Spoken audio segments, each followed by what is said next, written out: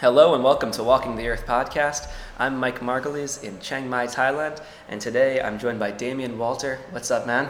Hi Mike, how are you today? I'm fantastic. It's another beautiful day in Chiang Mai. Always a beautiful day in Chiang Mai. Have you seen that video?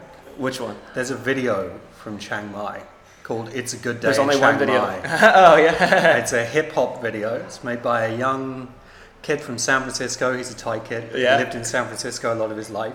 He's into rap and hip hop. So he took the Ice-T song, I think it's just called It's a Good Day, and he made it in Chiang Mai. And there's a whole video That's awesome. of him and his friends on their scooters. Just doing all the Chiang Mai things. All the Chiang Mai things, Oh, that's eating awesome. khao soi, going to the university campus and the lake, That hanging is out. awesome. I remember a video like that when I was living in the DC area. There was some video about like Washington DC, and it was that perfect, like all the stereotypical things of Chiang Mai. And it works so well for Chiang Mai because, like, I didn't expect coming here that there would be so many cool kids. in Chiang Mai. Yeah. Like, there's a whole generation of Thai hipsters who've made this city their home. That's- And, I had no idea that was going to be here. I love it. I love it. That's awesome. What's that called? A day in the life of Chiang Mai? It's a good day in It's Chiang a good Mai. day in Chiang Mai. Sweet. I will have to check that one out. It's always a good day in Chiang Mai, I think. Yeah, you've been out here just to give listeners some context, you are a digital nomad of sorts, a nomadic Yes. writer, Yes. you would say. You're writing for a lot of big name internet places like The Guardian and also BuzzFeed, and a job you're able to do basically anywhere you want, Yeah. which is kind of the beauty of having these jobs that you work online. Yeah. And so you, I guess, and like many people, you found yourself here in Chiang Mai. Yeah, I came to Chiang Mai to write about digital nomads. Yes, I remember you mentioned that. Yeah. I wanted to do some traveling, and I realized that I'd probably been a digital nomad for about 2 years. I just hadn't gone anywhere. Like, all my work happened on my laptop. I never went to an office. I was in the same coffee shops where I was living. So I was reading about digital nomads online. I thought, right, I'm going to go and write a piece about this. Got a commission to do it. And I spent my first month in Chiang Mai going around interviewing like all the digital nomads I could find. Oh, that's awesome. Maybe I tap into your list? Yeah, sure. That'd be awesome. Although, the thing is that people move on. from the That's city. true. But now they're We are coming nomads back. after all. Now they're coming back. We're heading into high season, and I was here all the way through low season. And there was a point where the city was like really dead. quiet. Yeah. And then around September time, beginning of September, I started to see lots of Farang, lots of Westerners turning up, lots of young guys like yourself, and little groups of people in coffee shops. And I was like, yeah, the nomads, they're flocking back to Chiang Mai for the winter. Yeah. So it's almost like a seasonal place. So you find, I've spent a few months in Chiang Mai, not all at once, but I guess I haven't seen the full cycle of how it works. So people tend to, because there's certain places they migrate somewhere else during the summer months and then migrate back to Chiang Mai. Yeah, well, it gets pretty hot and smoky in Chiang Mai. I've heard about that. There's like a burning season. Yeah, they burn all the crop fields. When is that? So that was around July. It's in time. July. It Okay, I was wasn't here nowhere then. near as bad as the rumors. Yeah, I've heard suggested. people say like they have soot on their like arms and stuff. Like really, you're covered in it. Like It wouldn't. No, I didn't experience that at all. But I've experienced that in London. I've had days in London where I get to the end of the day and I feel like I'm scraping car fumes off my face. So major city life. On the whole, Chiang Mai is not too bad in that regard. But it's the rainy season, it's the smoky season. People head off to other venues, maybe off to India. Some people head back to America or Europe for a while. And also there's a lot of new people this year. There's been a lot of publicity about how Chiang Mai is a digital nomad mecca. yeah. There's a lot of people kind of leaping out of their day jobs or whatever they're doing. I don't know anyone who's encouraging that kind of thing. You wouldn't be doing that. I would you, would Mike? no. Well, why not? I think particularly if you're like, so I'm 37 now. I feel like You're like 37? yeah. No fucking Yeah, way. No, I'm well preserved. For 37. And I feel like pretty old compared to a lot of the nomads. But if you're like just coming out of college, particularly if you've got some digital skills, why not come somewhere like this where it's a very low cost of living, Yes. you've got some money behind you, start your own business, as opposed to throwing yourself straight away into the 9-to-5 work life. Yeah, I definitely couldn't agree more. And for me personally, I went through the kind of the traditional motions there. That was my kind of backstory. I went, studied at uni, and then went straight to a job, and then burnt myself out essentially, and said, fuck it, I'm gone. And so and then lo and behold, here I am. But yeah, I would say, we're in changing times for sure. Like the internet, really, it made all this possible. Of course, like digital nomad, this whole thing is a brand new thing. It's not something that like our parents' generation had as an option, really. And I think so. It's this generation now is completely different than anything prior because of this, man. For sure, the internet's just changed everything. So I agree with you, man. Like, if people are, why not come out and like try out living somewhere low cost of living, where you can, if you have an entrepreneurial mind in particular, it's a good place where you can experiment with entrepreneurial ideas with lower risk than trying to start a business, say in the US or the UK. Right? Yeah, you've got a much lower burn rate. You're going to be spending a few $100s a month. To stay here in Chiang Mai, so that means you can give a proper chunk of time to starting your business. Yeah, and I think it's it's a lot to ask someone who's say someone's 18 years old and they're about to enter uni, like, what do you want to do with the rest of your life? Or you finished uni. Now you choose your job, you're going to have your career for the next 40 years, I found myself kind of in this situation where I was just I didn't follow my passions necessarily because, there's more risk in that. Do a more conservative route, become an engineer, go and, when really, I'm not that I have regrets, but I think now I have this thought that maybe you are best served following those passions, and if you just wait places you can go where you can experiment with these kind of things. I totally support it too. Yeah, well, if you look at the working world, even the traditional kind of corporate world now, the thing that everyone says over and over again, and this has been coming out really strongly in like the last decade, is that these companies need creativity. Yeah. The average lifespan of a major corporation now, I remember from my research, is about 40 years. Really? And that's the kind of burn that a corporation, even like Microsoft, might go through. A massive business at one point, but then things are changing and innovating so quickly. At a rapid pace, yeah. So even if you did your digital nomad thing and maybe your business doesn't quite take, but you're going to have picked up all of these creative skills, all of these entrepreneurial skills, been around that. There's a lot of good people to make contacts with here as well. There's a big community of entrepreneurs. That's the other thing too. It's like, you're in a spot where there's what we talked about before, the low cost of living aspect, but you're surrounded by people that that are trying to do the same thing. So it's like inspiring. I meet people like you. We met where we're right now is the Kawe Cafe, and there's an event. This is another thing that you find in a place like Chiang Mai. It was Socrates Cafe. We literally were the group of, I don't know, what was it? There were a lot of people, like 20-some people talking philosophy. 24, 25. Yeah. And we're sitting in a circle talking philosophy. It was just, that kind of thing happens here. Maybe you could find that other places too. I'm sure there's stuff like that. But, things like that. Just you find interesting characters all around, and then you go to the co-working spaces, and I'm constantly meeting people that are inspiring me. I see what I went to a thing yesterday at Coffee Monster, and they had building an online business. I'm like, wow, all the resources I need as far as people that know shit, they're all here, all around me. Yeah. Even if you don't have a specific idea, you could come here, team up with like half a dozen other people with easily complementary skill sets, and just get the ball rolling. I feel like I could just find that person with any skill set I need in a second. Oh, absolutely. Like there's the Chiang Mai Digital Nomads Facebook page. Are you on this one? Yes. It's fantastic, right? I could pose like any question in the universe to these guys, like someone knows the answer. And it's like very supportive community. I find myself too, someone asks, I know the answer, I can help this person out, It's just like, unlike anything, I've become, this is how I've become addicted to Chiang Mai. It became a place that I've never heard of to like, wait, this is home. Well, Chiang Mai it's cool. It's a very cool city. Like my hook for the essay I wrote about digital nomads was the idea that digital nomads are like a modern counterculture. like the hippie okay. counterculture of the 60s and 70s. And Chiang Mai is like our San Francisco. That's where an a lot of interesting. people are I like coming that together. analogy. Yeah, yeah.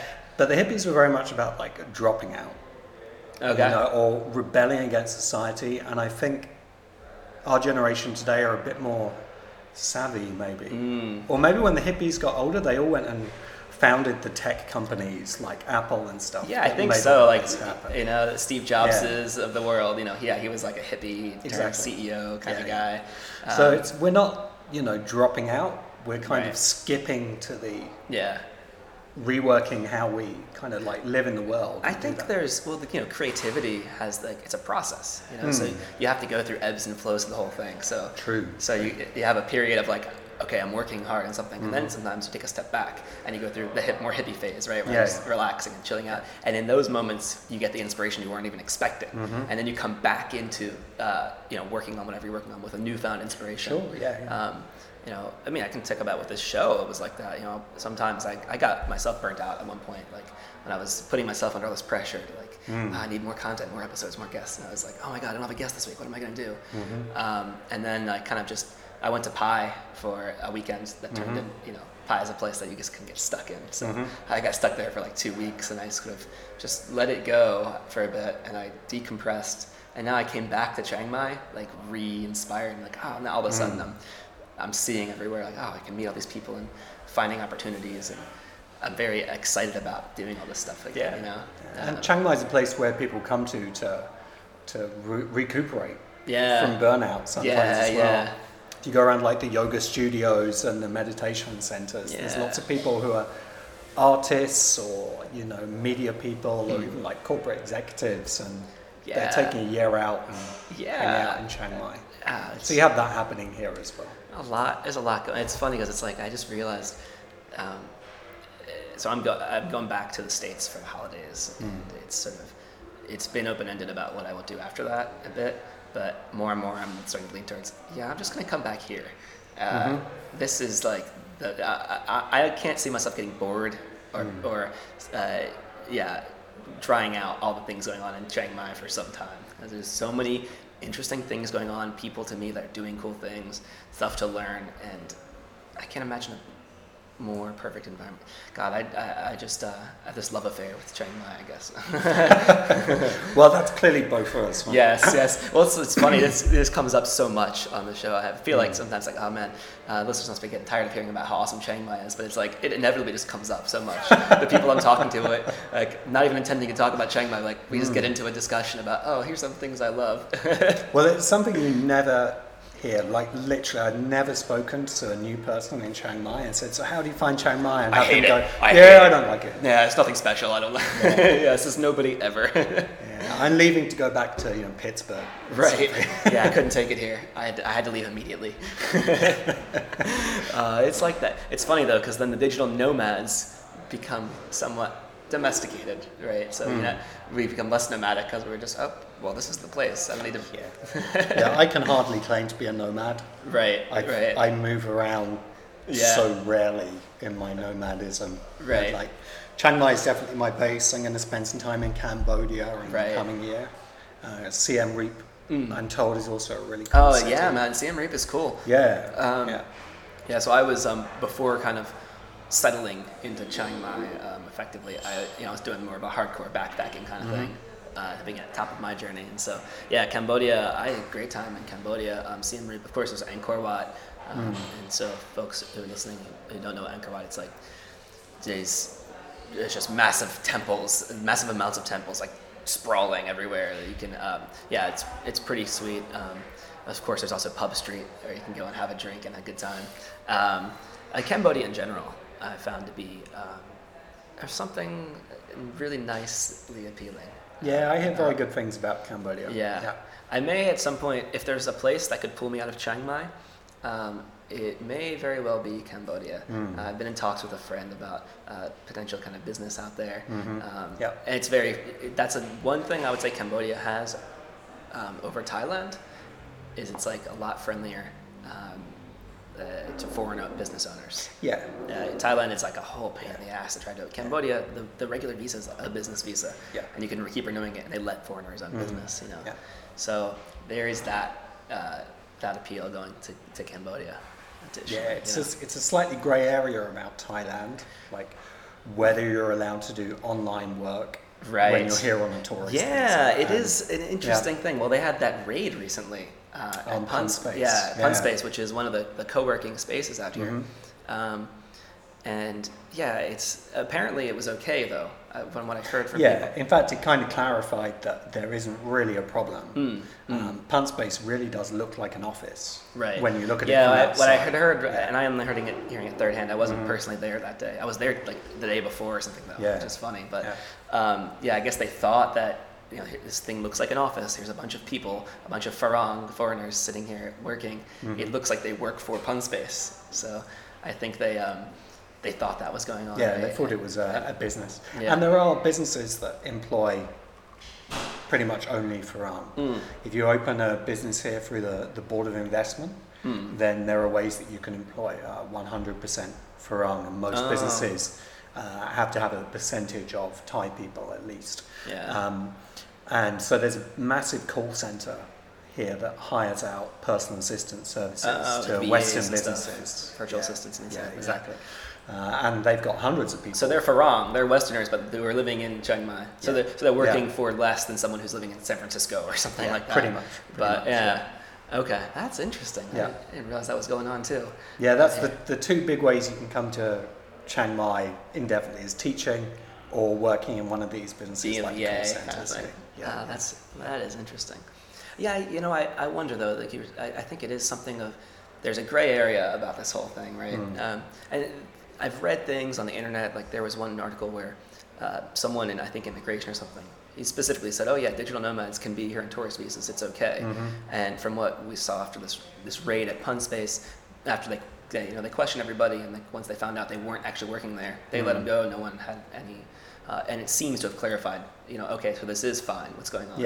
But, you still wonder, this is Thailand, they could decide to interpret it. I wonder, are they going to interpret a law differently someday and say, oh, well, if you're working here, working is anything, clicking a button is working. So, well, digital nomads are a new phenomenon. It is. I think the laws haven't caught up yet. When you talk about immigration into a country, most countries assume that someone coming to get something from the country, a job, or in the UK, it's sometimes people coming to claim benefits in the country.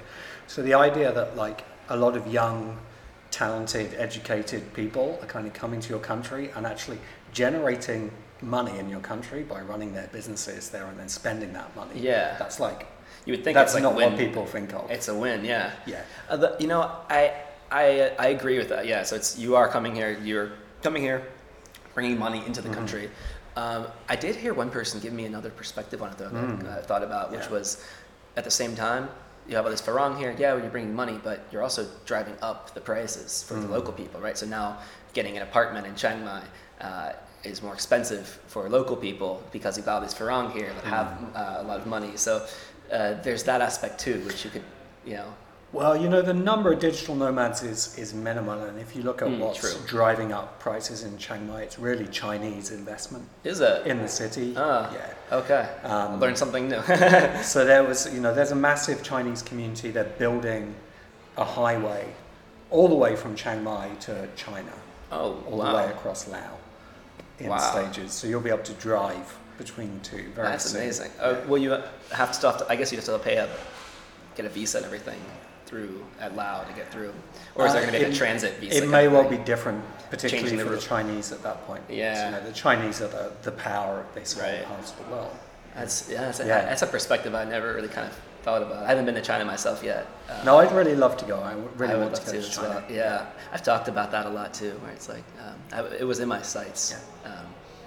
Until I got tired, I just need to find my home, Well, I'm very into science fiction. A lot of my journalism, I have a niche writing about science fiction and futurism.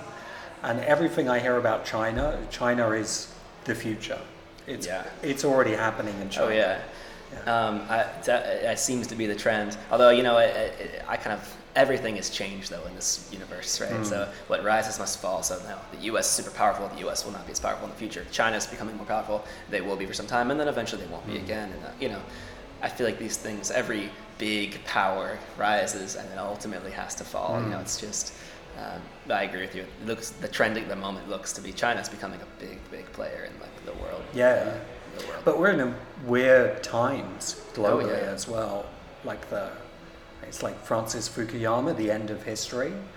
Like we can't really have a cycle of power anymore because we're just one world. Like within my lifetime, it doesn't seem like there's anywhere foreign left. You know what? Anymore. I feel we're the also same. Connected now.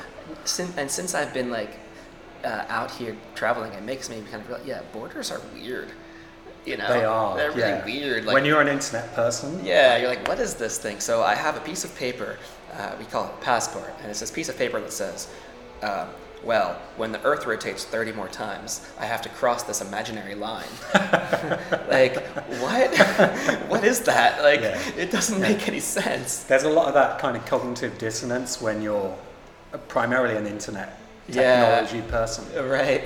It's the William Gibson line, like the future is here, but it's unevenly distributed. And we're probably living in what looks like a little slice of the future. I think so, yeah. I mean, and the truth is we, folks like us, we're at an advantage. So for me being an American passport, I do have the advantage of being able to go and come to Thailand or kind of wherever in the world versus a Thai person, for example, would have a much harder time just going wherever they want, just going to the US. Yeah. And so that is certainly something that I'm on the beneficial side of it, as it turns out. But when I really look at it, take a step back, and so I complain about, oh man, this sucks. I have to like cross the border in 30 days versus someone who can't travel at all as freely.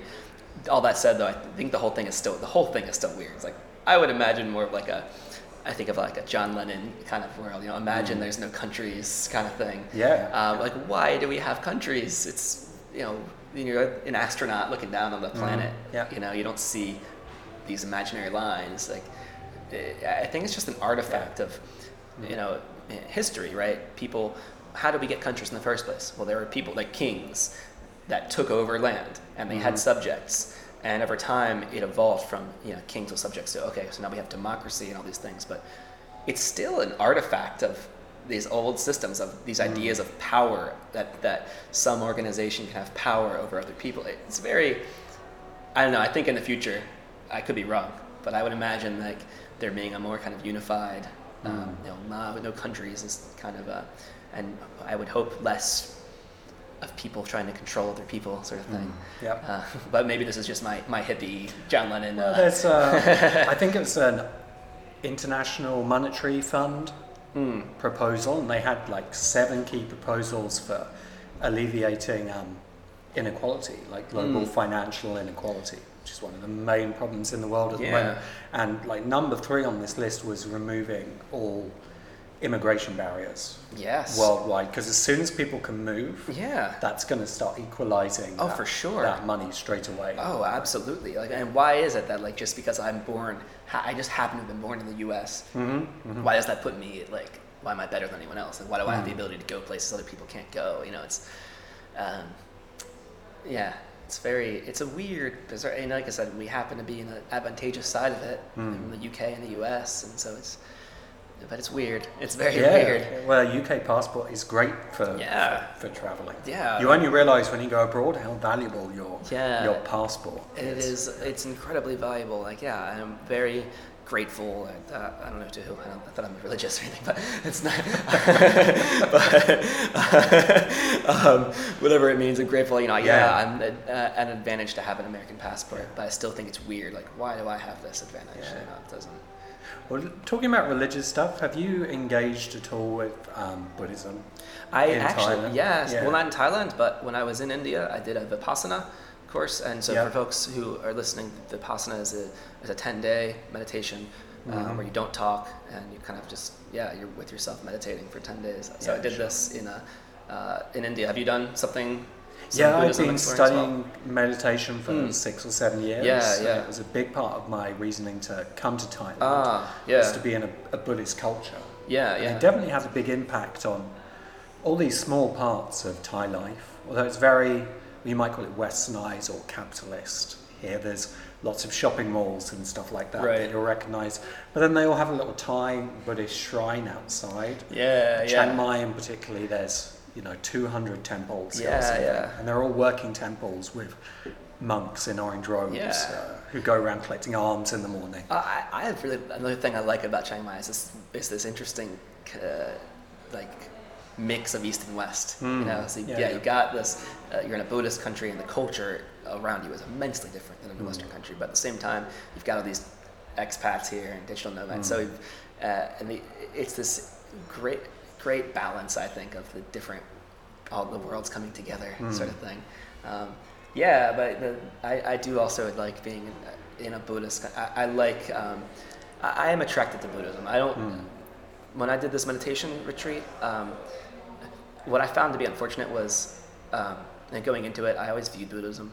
The reason it was appealing to me was it was, in my mind, like the anti-religion. It was more about looking inward. That's meditation, all these things, and that really appealed to me. That's not about a god or like anything external. It's like you look in yourself, and there's where your answers are. And I got a little bit disappointed, and maybe it's because of my own expectation. I had an expectation that wasn't met, but it was a religion. It was more of a religion than I expected it to be when I dove into it more. It had its own dogma about the reincarnation, and which why not? I could believe in reincarnation. I have no idea, but I felt it didn't mesh well when I was being told like this is a thing. Like there is reincarnation for sure, and your karma in this life is going to determine your next life. And that was just too dogmatic. It seems reasonable, like why not? That seems like a reasonable thing, but you don't know it, Well, in the West, and I've learnt this during my time in Thailand. Like in Thailand, Buddhism is a religion, and it's a cultural identity as well. In the same way that if you're from Europe or probably America as well, you're pretty much culturally Christian. You're raised with those cultural values, and that comes with a whole set of effects upon your personality and psychology as well. And they're all there. But in the West, we kind of taken Buddhism and we turned it into Western Buddhism. We've taken the parts that kind of work for us, that we can work with, like meditation. Yeah, it's true. That's a good point.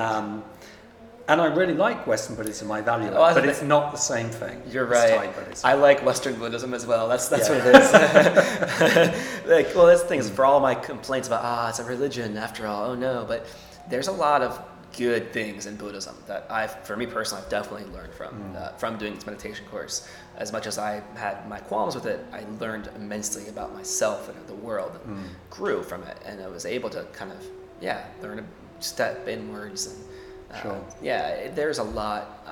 Do you feel that it helped you kind of get on the road traveling and do what you're doing? Well, that meditation course was after I was already traveling. So I started my trip in India. But I came kind of intending to do this. I'd heard about it. And I was like, that's an experience I want to have. But it helped me, I think, to get to the next level of my own personal growth, for sure. It's something I was sitting with a group of friends who are all nomads, a couple who are running a really interesting project to help students, college-age students, do their studies in a nomadic fashion. So to come and sit in a city like Chiang Mai and do your courses online, study here, great idea. And they're building all the software for it. And we were kind of talking, we really love being digital nomads. Why doesn't everybody do this? And we boiled it down in the end to fear. There's a lot of stuff you got to let go of. You got to accept a very minimalist lifestyle. I think that's a big part of it. I've lived out of one backpack for 2 years, and I love that. I do too. I love the fact that all my belongings are my high school backpack, literally. Exactly. So I have that and a guitar, and that's everything that I own. And there's nothing to worry about. I don't have to think about. When I get too much stuff, I'm like, oh my god, I gotta get rid of it. Stressful. It's stressful having possessions now. I don't know what to do.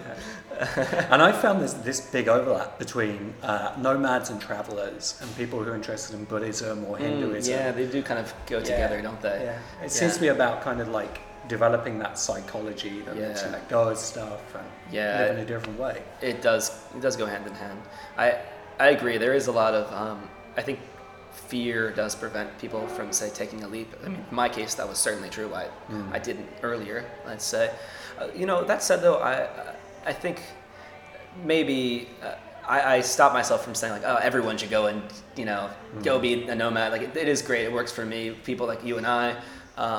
Although sometimes when I talk to some friends back home, I realize also, well, maybe there are some people where maybe they do like just kind of having a stable, living in the U.S., having that kind of life. And I guess it's not for me to say, like, oh, you have to do this thing, that I found appealing. Yeah. But what I'll say is, for people that this does sound appealing to, that are listening and they're like, oh, this sounds so cool, I wish I could do that. You hear people that say, that's what I was told when I left my job. Oh my God, I wish I could do that. Yeah, all the For time. those people that are saying that, it's like, you can, and don't let the fear stop you. So and I think that is definitely something that I would support. Yeah. And maybe if you're struggling with the fear, try a Vipassana retreat. Yeah, try some meditation. That'll be a kick in the ass. Yeah, because you'll confront your fear when you do that. Oh yeah. That is true. Well, I'll ask you one more question, man. And this is the only prepared question that we have on the show. Wow. Okay. In your life, tell me one thing that you would like to do before it's all over. Something you haven't already done. Like one element from my bucket list. Your bucket list, essentially, yes. It's so interesting because, one thing that I might say is I'm here in Chiang Mai writing a book and I'd like to finish and publish my book. Yeah. So I think that would definitely be one item on my list. But, I'd also like to continue traveling. Yeah.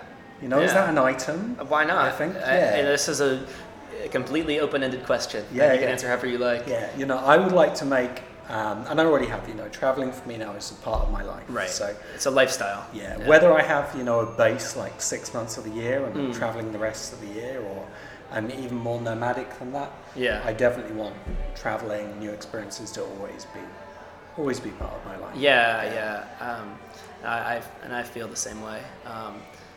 And whether, it may at points be more domesticated versus being a nomad, or you're staying in Chiang Mai, but it's still, it's a lifestyle, I think, of being abroad and not. I don't know if I'll ever kind of stay put really permanently. At this point, after this experience, it'll be very hard for me to really commit to forever to be anywhere.